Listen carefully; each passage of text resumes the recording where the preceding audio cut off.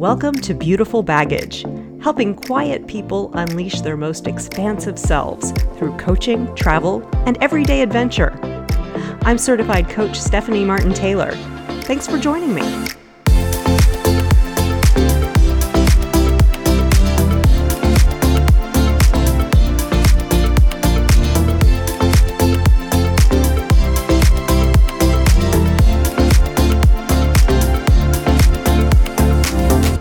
Hey everyone, so glad you're here. Thanks for joining me today. Today we're talking about the distinction between the quest to find our purpose in life and creating purpose. That distinction might seem small on the surface, and I'll explain in just a minute, but understanding the difference between finding our purpose and creating purpose can actually save a lot of anxiety and combat feelings of aimlessness, feeling lost, confused. Where do we hear we need to find our purpose? Well, in Western culture, and in the US in particular, there is a tremendous emphasis placed on the need to go out there into the world and discover who you are and what you're supposed to do, to uncover your reason for being that will drive everything you do. For example, in the film version of Superman that I watched as a child over and over, a young Clark Kent realizes over time that he's not like any of his friends, and one day it hits him. His purpose is to fly around the world saving lives and battling villains with his superpowers. He puts on his Superman cape, the music swells, and off he goes.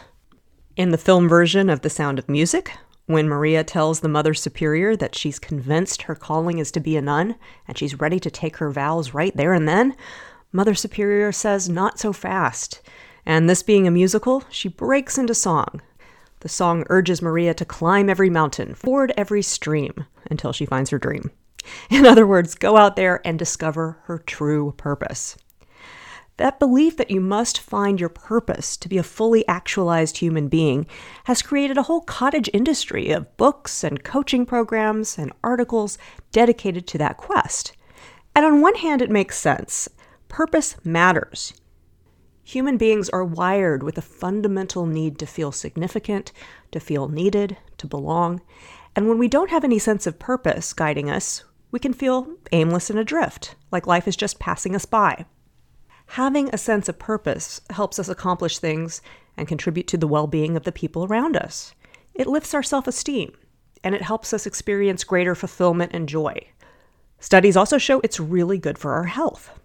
But the idea that you have to go out and find your one big purpose with a capital P, that overarching reason for being, if it's taken too literally, I find it can be frustrating, even self-defeating. I see it a lot on websites where people are looking for coaches, people who feel deflated and trapped in their lives because they say they haven't fully discovered who they are or what they're supposed to be. I can relate because I spent much of my late teens and early 20s frantically trying to settle on a purpose. First, I was convinced I was going to be a writer, then a lawyer, then a psychologist, and so on. I would have these light bulb moments where I would think, okay, I found it, this is it, only to get discouraged or confused because my purpose with a capital P felt like a moving target that I could never quite hit. I've now come to realize that while yes, it's important to explore and to experiment so that you learn more about yourself and what you enjoy doing and what you excel at, simply being in the world is enough to justify your existence. You being here, alive and breathing, is your birthright. That alone is enough. And if your sense of where you go from that point is unclear, that's okay. You can still enjoy all the benefits of purpose without having one specific purpose. What I'm saying is that having a sense of purpose is something that's available to you now. With your mind, you can create meaning out of your current circumstances, even if they're not what you might consider ideal. There is a very famous book by a psychiatrist and Holocaust survivor named Dr. Viktor Frankl called Man's Search for Meaning. I'll link to it in my show notes. Frankl says that one of the keys to his survival of both Auschwitz and Dachau prison camps was that he imagined himself one day being free and giving a lecture on his experience in the camps.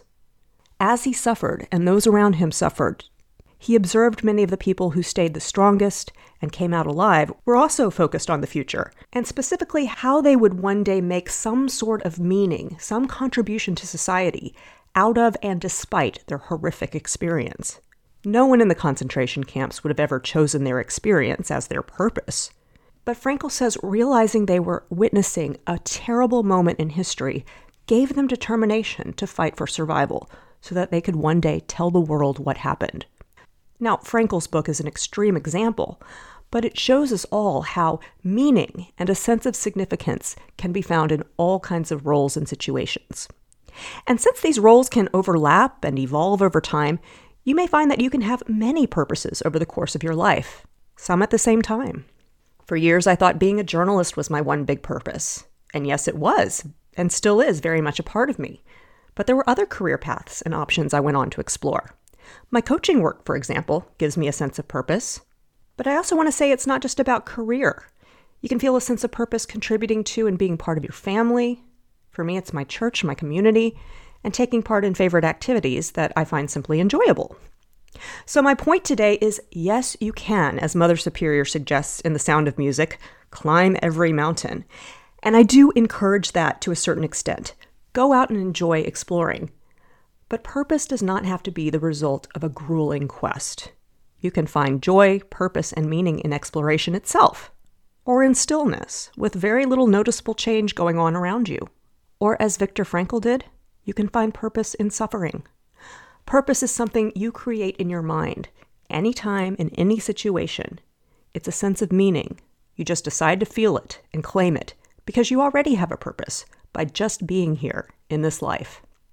Once you realize that, it takes the pressure off, and it helps you stay present with what is, and thinking creatively about how you can use your experiences to make valuable contributions to the people around you, both now and in the future. So as I sign off today, my challenge to you is to trust that your life already has purpose. And with that awareness, see how that changes how you think about your various roles and your circumstances. And remember that you can generate your sense of meaning and purpose with your thoughts. So think deeply and creatively. How can you make meaning out of your past and your present and carry that sense of purpose forward with you to the future? As always, I welcome your feedback and your questions. Come on over to my website to drop me a line, or sign up for my newsletter, or ask about my coaching offerings. It's all there at yourbeautifulbaggage.com. Love to see you there. Take care, and I'll see you on the podcast next time. Cheers.